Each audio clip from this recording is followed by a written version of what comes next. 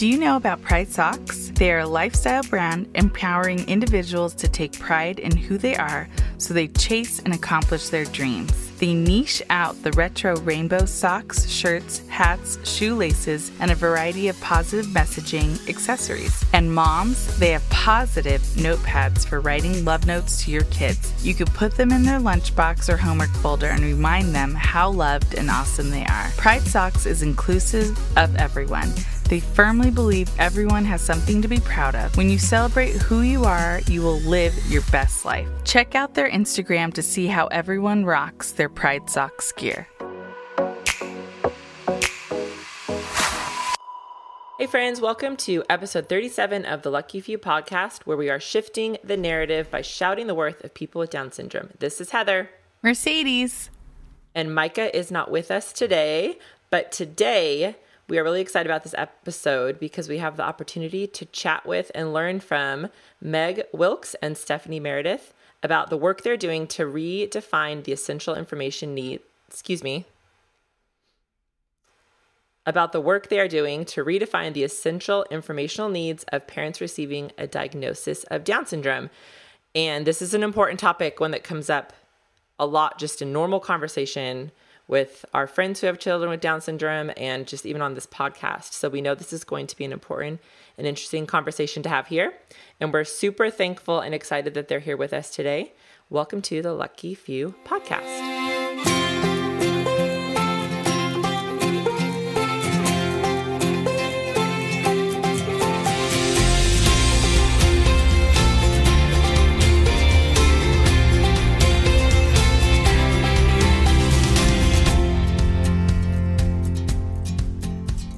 Okay, so Mercedes, the topic of how a Down syndrome diagnosis is delivered and received, it comes up a lot, right? Like here in conversation, I feel like just talking to friends, any kind of a group where you're with a lot of moms who have a child with Down syndrome, it comes up.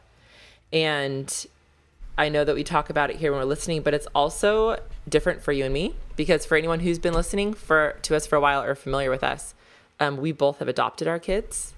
And so Micah usually is the one to speak into this. And I know for me, I had a moment of like feeling a sense of loss or feeling a sense of sadness that I was going to have a child with Down syndrome, even in adoption. And on the other side of it, realizing that came from false narratives that have been put into society and that had been like ingrained in me, that Down syndrome was bad and scary. So even as an adoptive parent, it was like, I know for my first one, I have 2 kids with Down syndrome, but it felt really scary because the world had told me it was scary, even though it wasn't like I got this diagnosis, but it came to me that way, which is super interesting because I can't not being able to relate to a mom who's getting a new diagnosis in the way in which she's receiving it. But I also had like negativity tied to the idea that I was going to have a child with Down syndrome. You know what I mean? Mm-hmm. Did you feel, but you and Andy, did you have that negative feeling at all with Sunflower or not at all going into it? I think I call it more, I don't know if it was negativity, but I did have a moment of mourning when, after my son was born. So Sunflower's our oldest and our first. So she was all I knew as a newborn, and she was perfect baby. Mm-hmm. And so easy, and everything was fun and so exciting, and she was really healthy. So like it felt like bringing home a newborn straight from the hospital when we didn't have a lot of doctor's appointments. And I brought home Rhodes. Sunflower was 18 months at that time. And she had delays like that come with having Down syndrome, physical delays, but nothing really too much. But then I brought home my newborn, who just feels stronger, who just nursed and cried, and there was like a difference. And so I remember being like, whoa, I think it hit me in that moment that Sunflower does have Down syndrome. And I I don't know why, but it made me, I had like a morning. I also think I had postpartum depression, but I had like a morning of like, what does that mean for her? Because I finally had, not in a comparing way in a negative, but I finally had another baby to compare what that means, if that makes sense, of what the differences were. And I don't think that's bad, but for me it was like, oh, there is a difference, and she does have to work harder. And I think it was more of a morning that she has to work so hard. But now that I know her, she's like the toughest girl ever. She'll probably have a gym membership before I ever do. And like, she's just like, like that. She's like, oh, that's hard for me. Then I will overcome it. So now that morning didn't last long, but I mourned because there was a difference and I could see it in development. But not in personality. She has a stronger personality than my son right now. Not to compare him again. Sorry, guys. But she's just, I don't know. They're just awesome. And then we just went on our way. But I did have a mourning period of what it meant for Sunflower to have Down syndrome. And how that would affect her life and how much she would have to overcome and be strong. And I was going to be right beside her. It was like all that finally sunk in when she was 18 months old. And I was holding another baby. And I was like, whoa, Sonny. No, it's wild. And I think now, and we'll talk to our friends about this since they're not super busy with the study they're already doing, it would be an interesting study to talk to adoptive parents who have a child with Down syndrome. And that's a lot of people will have a child with Down syndrome biologically and then adopt, which is another conversation. But like parents like you or I, or a lot of people I know who they don't ever get the diagnosis because they choose it through adoption. Because I've also had similar moments like that where I did have the moment in the beginning where it was like, I don't know, like this all still feels scary. And even because I think culturally, the fact that we told people we're adopting a child with Down syndrome, it felt like that's not something that you celebrate, which I think comes from outside messaging. And even though I wanted to celebrate her, that felt conflicting. But yeah, I felt some of my mourning later on with Macy, like, oh, this is going to be different or harder, and realizing that as she got older. Yeah, which is interesting. So, but that's not what this conversation's about. It's not about it's not about us, Mercedes. Dang it. But it is an important conversation. Okay. So I guess let's get right to it with this important conversation. I'll give you a brief introduction to our guests, and then they can tell you more about themselves and the work that they are doing to shift the Down syndrome narrative. Meg is pursuing a master's degree in genetic counseling at the University of South Carolina, and her thesis is on redefining the essential informational needs of parents receiving a diagnosis of Down syndrome. This study is expanding on a study from 2009. The data from that study was instrumental in creating and shaping some of the diagnosis guidelines we have now. And also with us today will be Stephanie, and she is the medical outreach director at the University of Kentucky, who is overseeing Meg's research. I'm really excited to hear from both of you ladies, and I just can't wait to welcome you to the Lucky Few podcast. Hi, ladies. Hi. Hi, welcome. Thank you so much for having us. Yes, we really appreciate it. We're so happy you're here. Say who you are, because people can't see you, like with your voice, and then people can follow along. Hi, I'm Meg. Okay. I'm Stephanie Meredith. Okay, perfect. Hi. Okay, so Stephanie, why don't we start off with you? Will you tell us who you are and what you do and how you have a connection with the Down syndrome community? Great. So yes, I work, like you said, I work as the medical outreach director at the University of Kentucky's Human Development Institute. And I've written books about different genetic conditions for new and expectant parents for over 10 years now. And at our Lettercase National Center for Prenatal and Postnatal Resources, we primarily create materials for doctors to give to their patients so that they can better understand the diagnosis and get not just the medical issues, but also some of the life outcomes that come along with that, including the progress over the past 10 years, which is really important. Not 10 years, but 50 years, really.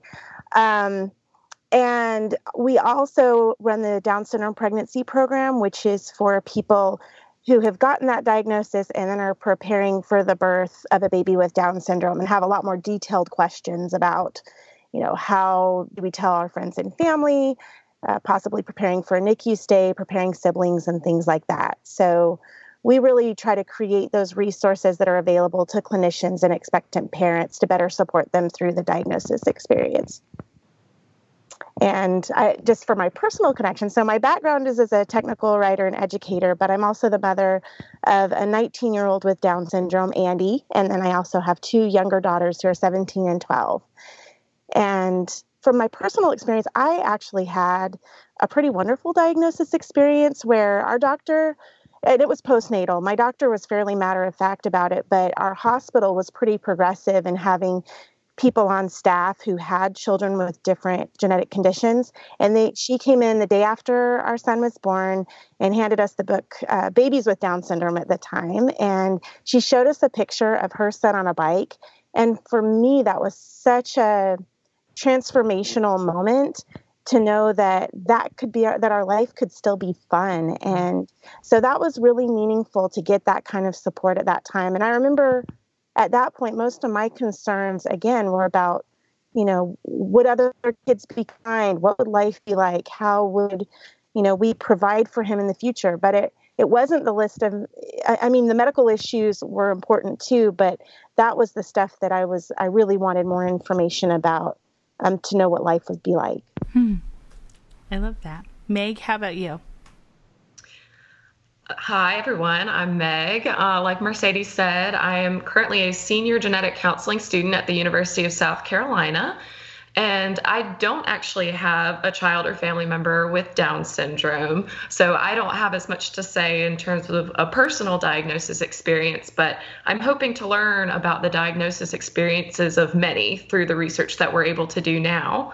And my first kind of major introduction to the Down syndrome community was through my church youth group when I was in middle school. And I was a camp counselor at Rainbow Express Camp, which involved working with children with various disabilities in the community, and just had a blast and continued doing that throughout my middle school years and high school years.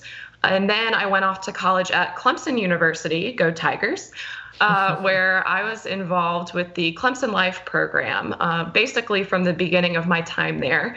I started as a volunteer with the program, so I would frequently go to lunch with a bunch of the different students, as well as one of my favorite things, attending some Zumba-esque classes with the entire kind of student body there. And that was just so much fun. And I loved that so much that I kind of wanted to pursue involvement on a deeper level and became a student mentor there, which was actually technically a class that was extremely competitive to actually sign up for and get a spot. If that tells you anything, everybody loved being involved. And so that involved kind of meeting with one of the Clemson Life students, at least on a weekly basis, really kind of getting to know them on a personal level, helping them with any issues they might be experiencing, or just talking about their progress through classes, and just really getting to know them as a friend. And that was just a really, really great experience. And so going into genetic counseling for graduate school, I knew I wanted to continue along in that kind of community. And so I'm really glad that I'm able to continue this through the research that I am now doing. Yeah, and you, Meg, had reached out to us and just simply asked if we could share your research survey with our listeners so that you can, I'm assuming, get more data. And then we just said, well, this sounds really interesting. How about come on the show and tell us all about it? And so let's talk about that. I want to know more about why this project for you, and then go into the details of it, what it is, and how we can help, like what you're looking for from us and from our audience. Those are 3 big things. So start with the why. Why this as your research topic? Absolutely. So coming into school, I had actually interviewed with another person that's on my thesis committee, Dr. Richard Ferrante. And he knew about my involvement in the Clemson Life community and my passion for this kind of community, and actually kind of came to me with part of the idea for our project. So about 10 years ago in 2009, another committee member of mine, Katie Barrier, who I'll kind of introduce in a second, did her thesis project on this idea of defining these essential informational items in a balanced presentation of both a prenatal diagnosis of Down syndrome as well as postnatal diagnosis. And it was this very massive, very well done study that she did. And Dr. Ferranti approached me basically with this idea of a lot has changed in the past even 10 years since we initially did this study.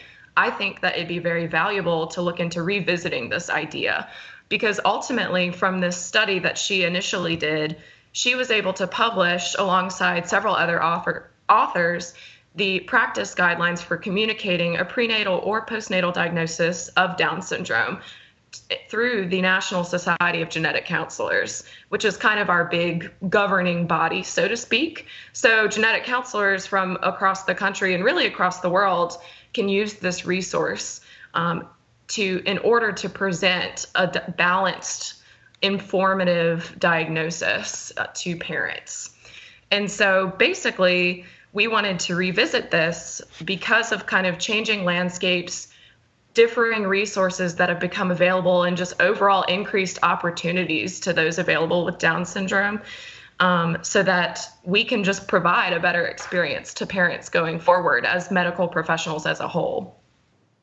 That's so great. I guess, so what are your, I think we'll get, I was going to say, what are your hopes for this? But tell us more about the project. Like, what does this entail?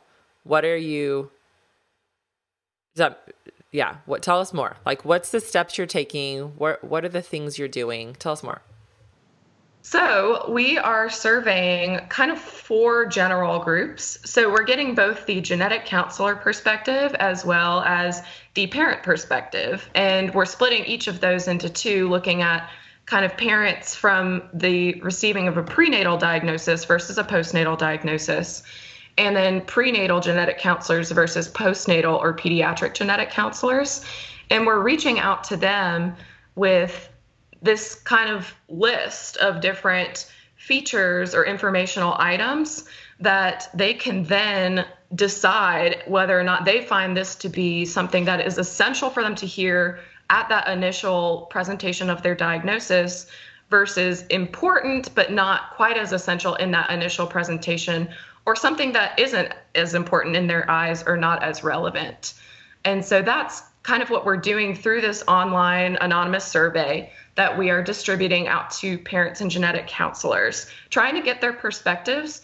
And then what we're going to do is compare these groups to the old study, see if we've made any progress in terms of what genetic counselors and parents are thinking, if they're thinking the same kinds of things, if their thoughts have changed in the past 10 years due to changes that have occurred, and just trying to get a better idea so that we can better inform medical professionals to give that balanced presentation of information that parents really want and need to hear at that initial presentation of a diagnosis. How many parents are you hoping to talk to?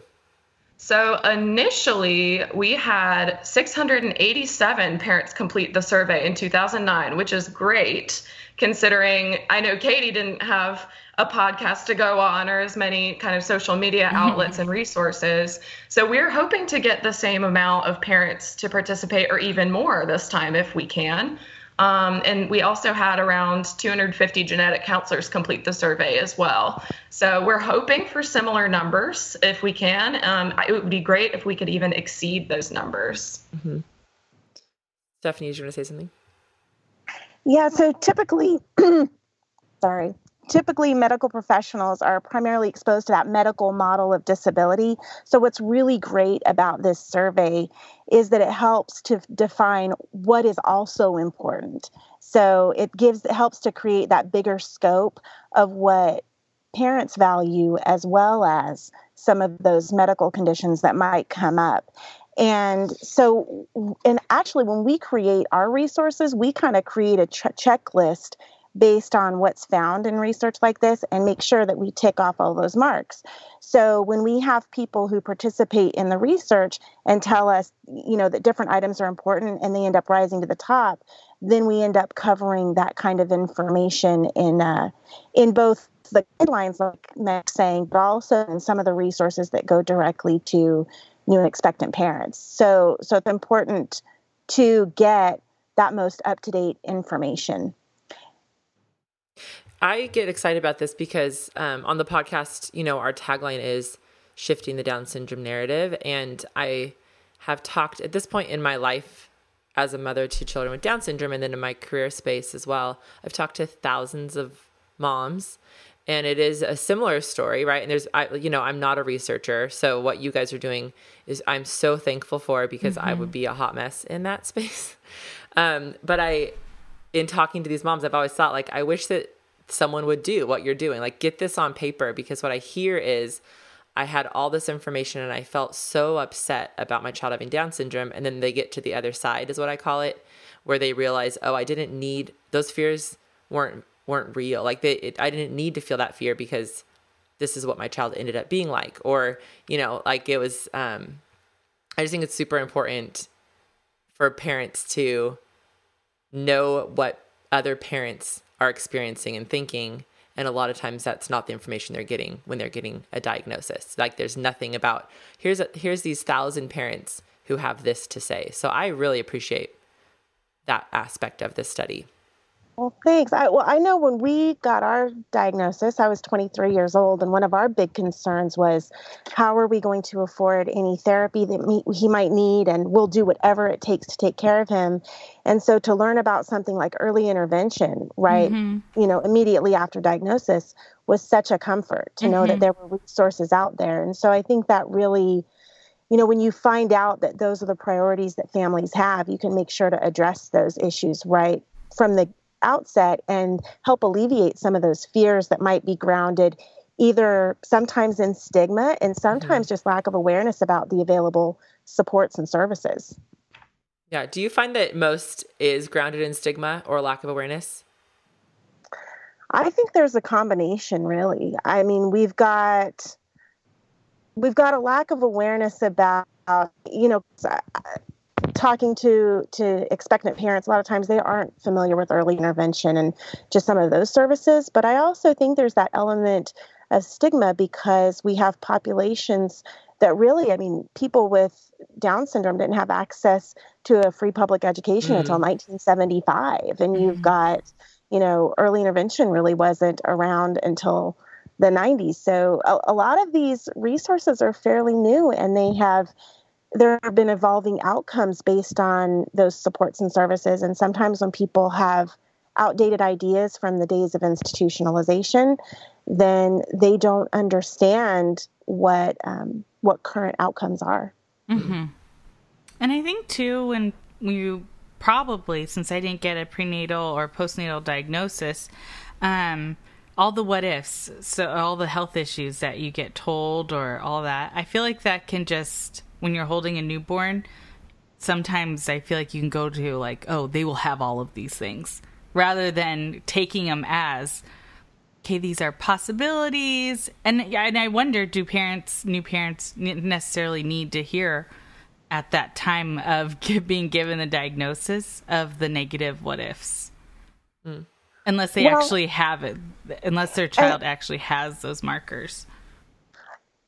I can totally see where you're coming from there, because it's especially difficult prenatally when you don't know what medical issues might arise. But I remember when Andy was born, just going back to that stigma idea, my main fear was, would other kids be kind to him? Right. And then to find out about, inclusion being the norm, and to find out that he would be able to access classes, because my idea about Down syndrome was based on kids being secluded in classrooms and just coming out during assemblies. And his reality has been so much different than that, where he's been really embraced by the students in his community. And to know all that really does, that addresses one of those primary fears that I had. So good. You guys talked a little bit about how society and the culture has shifted in the past 10 years. Can you tell me what you mean by that and possibly what has contributed to that change? Yeah, absolutely. So, my kind of thing that I love being involved in Clemson life for a few years is this idea of the evolving post-secondary education programs. And I looked up some articles for my thesis proposal initially, and that stated that the number of secondary education programs available to individuals with intellectual or developmental disabilities has grown from 110 programs across 28 states in 2006 all the way to 269 programs across 49 states in 2019. And I thought that that was just such a monumental increase, and that's become so much more of the norm to talk about these things. And especially since the initial study done in 2009 ultimately came up with this list of 34 essential items that across all four of those groups of prenatal parents, postnatal parents, prenatal GCs, and postnatal GCs, they all across the board ranked them as essential. But some things that were kind of left out at that time in 2009 of the extremely essential group, maybe important but not essential, were things like competitive employment, independent living, college attendance, participation in Special Olympics, and the positive impact on siblings. And while parents still rated this as highly important, at the time, it wasn't perceived to be something that was integral to mention as a GC to those parents at that initial diagnosis experience. And part of me just wonders if that might change in this current study, just due to the sheer increase of the number of these kind of post-secondary education opportunities and different transitional programs that are now available to individuals with Down syndrome. And another big thing that has happened in our kind of clinical realm is the increased clinical implementation of non-invasive prenatal screening or testing, also known as cell-free DNA screening. A lot of people know it as the gender test, which is not what we as genetic counselors necessarily want it to be known for. But it can, in fact, give kind of a chance for different chromosomal conditions as well as the sex of the baby. And that was clinically implemented in 2011 after this initial study was done and after the Down syndrome practice guidelines were written from that prior study. And I think it'd be interesting to see the differences since that test has now come out and is being used quite widely at this point, and just to see if the exposure of parents receiving this initial diagnosis is going to be increased to genetic counselors specifically. Because at the time of the study, Katie found that only 7.5% of these diagnoses were given by genetic counselors at the time. And in our current kind of practice, I'm wondering if that number has increased and therefore this kind of perception of the diagnosis experience has changed since then. Do you go into this with, you believe you will find these outcomes? Like you've written down, like, we believe these will be the outcomes, and then you're looking for those, or you go into it with none of that in mind, just finding out the I would say a little bit of both. We hypothesize in general that we will find changes within the past 10 years since that prior study that will occur. But at the same time, we're not necessarily putting a finger on what exactly those changes are going to be. We just have kind of general hypotheses, and we want to reevaluate the study completely. We're basically replicating it almost exactly as how it was 10 years ago in order to get that true comparison between the two groups. But it's hard to say without results, but those are kind of general hypotheses we have.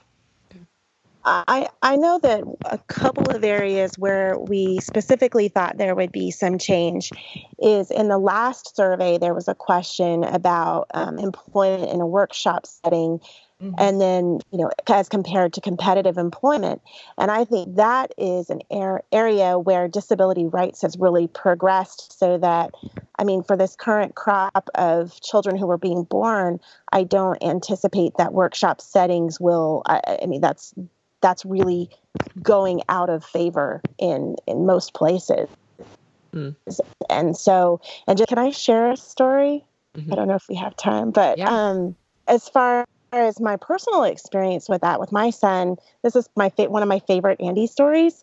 But we had one day where he was 16 and we were driving home from school, and he said, "Mom, I want to go work at Publix," which is our grocery store down the street. And he said that because he had some friends from school working there. And I said, okay. And in my head, I'm thinking, okay, I got to call Voc Rehab. I got to figure out a job coach situation. And in Andy's head, he was telling me what he was going to do that day. And so after I finished cooking dinner and my other daughter went to go get him, she said, "Mom, he's not here." And his bike was gone. And I had two messages that I'd missed from him where he told me, "Mom, I go to Publix, I go get a job, you come get it." And I'm panicked, and I call the store and I say, "Please don't let him leave. It's getting dark and I don't want him riding home by himself in the dark." But I got over there, he had gone to he'd gone to a friend who worked there. He'd gone to the customer service desk and asked how to get a job, and he'd gotten pretty far in the process. And, he had no doubt that he could get hired at the grocery store just like his friends. And these were just friends that were in his inclusive classes that he'd always gone to school with. And I loved that. And as I was driving over there in a panic, my husband said, "Would you have ever imagined when he was born that this would be our fear at 16 years old?" And I'm like, "No, this is kind of amazing." So, and they hired him pretty much. They said, if he's demonstrating this kind of initiative, we won't have someone like him working here. And he's worked there for over 2 years. And there's always been the expectation that he would earn more than minimum wage. So I think there are definitely areas like that where there's been progress over the past 10 years, like Meg said, with the post-secondary. But I also think the availability of peer-to-peer support on social networks is huge in shifting the narrative and perspectives about inclusion and, providing families some peer support, even when they're dealing with some of the more complex issues. So I think that those were additional questions that we added as far as what the value of photography and also the value of online support. I know when Mason came home, Mason's 11, so she's younger than your Andy, but 11 years ago, or 10 and a half, because she's a little bit older, or she's a few months old when she came home, there was nothing. Even 11 years ago, I got that same The Babies with Down Syndrome book, but I remember going to the library and searching on YouTube, and social media didn't exist like it does. And social media has changed so much. I feel like I want someone to do that study alone. Like, how has social media changed the way diagnoses are given and received, or received really, because but it's also new. It's still like the wild, wild west, social media it's also new, but it's been such an incredible tool for our community, I think, or it has been, and it can be. How do we continue to make it so? But that's another study that you guys can do, because I'm not good at studies. Well, and I do have a cool story about that too, because I had a friend who randomly donated $100 to our work, and it was kind of out of the blue. And he ended up sending me a message on Facebook, and he said, "I wanted you to know that this didn't just come out of the blue. There was a specific reason behind it." He said, "My wife had some indications that we might be expecting a baby with Down syndrome." And he said, "I remembered about your son, and we went through your Facebook posts, and we looked at all your pictures, and then we looked at your resources that you work on." And he said, "It was such a comfort during that time." And he said, "We didn't end up having a baby with Down syndrome, but it was so nice to know that what life would look like if we did." And and that's something that would never have happened before social media. Yeah. It's amazing. Go ahead, Mer. Sorry. I was going to say too, I wonder what it would look like if a doctor mentioned social media within. I feel like it's like convincing doctors to be like, moms, look up Down syndrome hashtags on Instagram. I'm trying to picture this happening, but they should say that because it is so true that photos are valuable. Then you have right there captions from moms and dads who are praising their kid or who are all vacationing and they're telling a funny story and like you said, I feel like when you saw that picture of the little girl or boy, I forgot, on a bike, those are things that bring comfort because that's actually what we care about as parents and about how others are going to treat our child, but that they live a fun and fulfilled life. And I wonder how we cross that bridge because I feel like I could see a miss between medical doctors or nurses suggesting to look on Facebook or Instagram, social media as answers or comfort, you know? So, yeah, and oh, go ahead, Meg. Oh, I was just going to say, I obviously can't really speak to like other kind of practitioners and medical professionals, but I know it's becoming more and more common practice to us in the genetic counseling world to actually refer families to like different Facebook support groups for Down syndrome or really any other condition. And it's actually been very helpful for people if they have a child maybe with a very rare condition, they don't know anybody that they could speak peer-to-peer with near them. And so sometimes our Facebook kind of support groups that we find become our most valuable resource that we do recommend to patients and their families. So it's pretty cool. That's awesome.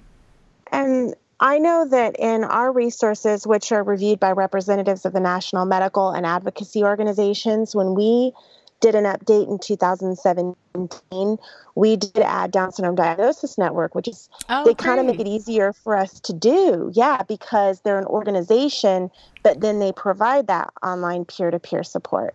And then the other piece of that is that we have, since we started our creating these resources, put a real high priority on photography. And we try to do photography where we take pictures of people as though you're looking through a window and seeing their lives. So we interview the families and find out what their interests are and take pictures of them on location doing whatever it is in ballet or baseball or, you know, whatever they say they want to do. And then the other key for us is making sure there's broad cultural, socioeconomic, ethnic representation. And one thing that I'm super proud of is that we, in our letter case resources anyway, we match specifically the demographics in the U.S. Just and we make it available in 10 different languages. Translations are also an important consideration when you're looking at priorities as well, because you want to make sure that those sometimes most vulnerable populations are getting the resources that they need. Yes, and amen. I love that. I love that. And there are I think that people are coming up with ways to do like what you were saying, Mercedes, like marry the two, and seeing the power in storytelling. And there's a newer nonprofit called Hope Story that's about have you heard of Hope Story, Stephanie or Meg? Okay. I'm sure you guys are connected. I feel like all those spaces are connected. This isn't the research area. Like this isn't my space. So I'm not in all of it, but I'm sure you all know each other because you guys are doing such important work. Okay, Mercedes, do you have any other questions that you want to ask? Oh, I actually did. Okay, good. So I went on Lettercase, and Stephanie, is Lettercase the organization you work for? Did you start that, or you just work for them, or tell me about that? We actually, we wrote the Lettercase books in 2008, and then it ended up getting folded under the University of Kentucky in 2012. And when I say we, I actually wrote them with my husband doing the design and our friend doing the editorial photography.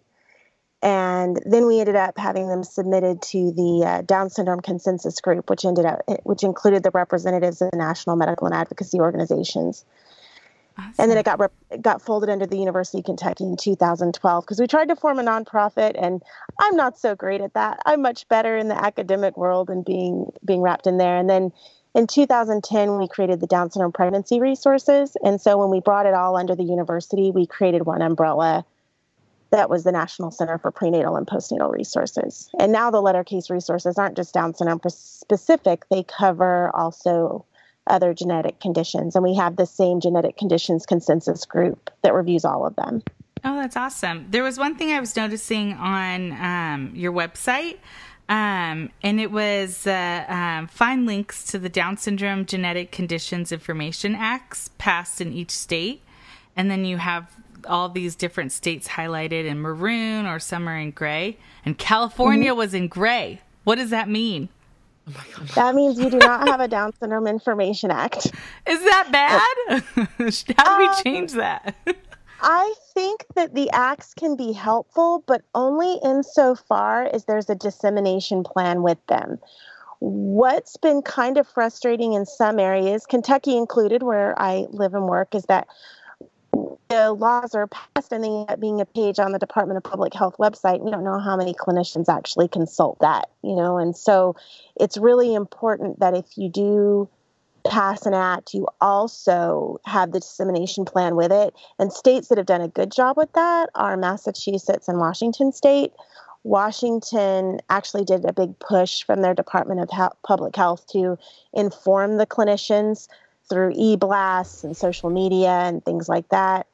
And Massachusetts ended up providing some funding toward it to disseminate books to clinicians, and then also to fund a position to provide some funding to the state organization to provide support to families. So but in California, you're really ripe to be able to do that, because you have that California screening program, and you should be able to reach everyone if you passed a law like that. Mm.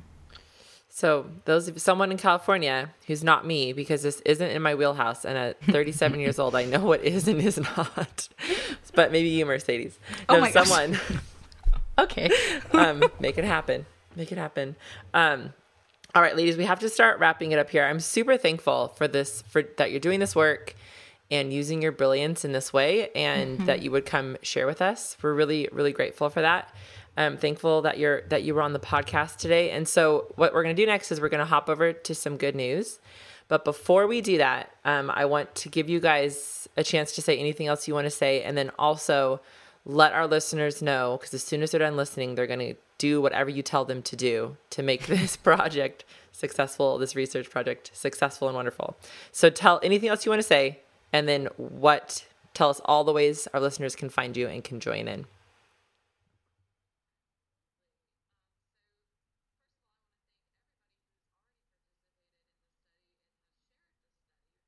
Appreciate you, and you're really contributing to our work.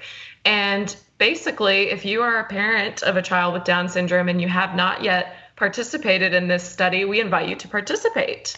And this is open to parents who have received both prenatal and postnatal diagnoses, because we are going to see if there are differences in the informational needs of those groups. And if there are any genetic counselors listening, you're also welcome to participate. And so I have shared the invitational letters for both parents of children with Down syndrome as well as genetic counselors with the lovely ladies here at the Lucky Few. And so they have those informational kind of letters that summarize what we're looking at in this study, and also contain the link that you can go to in order to take this anonymous online survey. It'll take you approximately 15 to 20 minutes to complete if you decide to complete it. And so it has 4 different parts. The first section is about your child's diagnosis and your diagnosis experience as a whole. The second section involves the rating of these different informational items associated with Down syndrome that are presented during a diagnosis disclosure. The third is composed of free response questions. And the fourth just gathers very general demographic information. And so if you're interested, they have the links to the study, and you can reach me by my email or phone if you have any questions at all regarding the study, which I will also give my information to these ladies. And I just want to say that I really believe that shifting the narrative for that diagnosis experience is really based on building relationships of trust between clinicians and the advocacy community, and that Meg is really providing a great forum to generate better understanding so that that can happen. That's awesome. I love it. And then Stephanie, where can people find out more about you or follow along with your work? You can find out more about our work at lettercase.org and downsyndromepregnancy.org. And we work at creating those resources for families and clinicians and also giving presentations at their conferences nationwide to engage in those conversations. Perfect. And this will be at theluckyfewpodcast.com. If you go to this episode 37, and there will be links to quickly and easily, because we need quick and easy, 2019, guys, get you to all of these places to do all of this. All right, ladies. So we're going to take a word from our sponsor, then we're going to hit up some good news. Stephanie, you have some good news to share with us about Andy when we come back? Yes? Okay, perfect.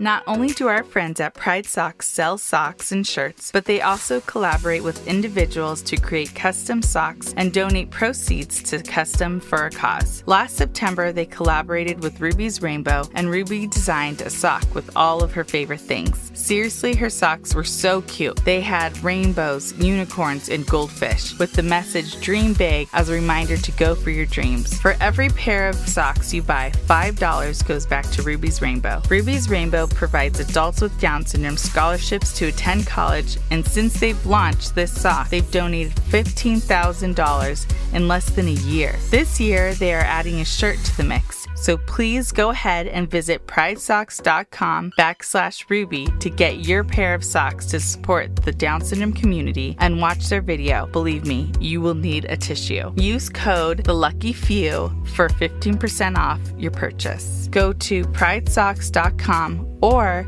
pridesocks.com/Ruby for the Ruby's Rainbow Socks, and follow Pride Socks on Instagram at Pride Socks.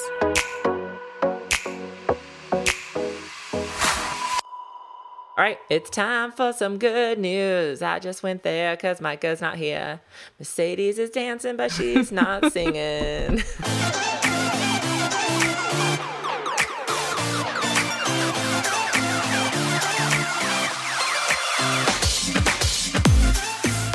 Good news. Stephanie, do you want to start us off with some good news? I would love to start off. So my son Andy actually graduated this past June 1st. So that, and I guess the message I'd like to put out there is I remember hearing when he was younger that it was really kind of a cliff when you hit the end of those school years. And we are so excited that the future is actually so bright. So he is currently working at the grocery store, like I mentioned, but he's also working on developing his career as a photographer, and he's going on a church mission, and he is coaching lacrosse. Aww. So he's got a very busy schedule, and then he's looking forward to hopefully in a couple of years going to our post-secondary program near us, and we're very lucky in Georgia to have 7 of them. So that's just my good news, is that once you hit this stage, it hasn't been nearly as scary as I thought. It's pretty rad, actually. That is really good news. I love that. That's so good. Okay, I've got some good news. This last weekend, we were at a friend's house, and they have a pool with a ton of kids.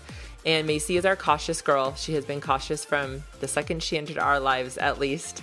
And she, at 11, is just starting to swim independently without a floaty. But she's not a super strong swimmer. And so she'll be able to navigate a pool pretty safely. I would not leave her there without adult supervision at this point in life, but pretty safely. And then there's a diving board at this pool, and it was just like kid after kid after kid diving, and Mason would step on it, and then she'd be like, no, it's fine, you go, and like push people in front of her, and she just wouldn't do it. And so she started jumping off the side of the pool into the deep end, which I watched and was amazed. And then finally she got up on the diving board and just jumped in, and she did it like a dozen times. Aww. And it's awesome because, you jump in the water, you sink to the bottom, and then like she gets up, swims to the edge, pulls herself out, which takes a lot of strength, and then jumps back in. So that was so fun. And then August, and I can't remember if I shared this already, but if I did, I'll share it again because it's worth it. But when we were in Hawaii, he got his floaty off, and he was fully swimming in the shallow end, from me to the stairs, or from the stairs to me, but putting his head and his body all the way under, kicking his feet, like he could fully get to me, or I'd push him to the wall. And so that it's fun that they're swimming. And I love that there's a lot of things that can feel, I don't love this part, but there's a lot of things for me that feel really frustrating because it's like, we've seriously been working on this forever, and then to watch Mason swim, it's like, but they'll get there, like it's just on their own timeline, but they're always going to get there. So that's my good news. That's excellent good news. And I love that.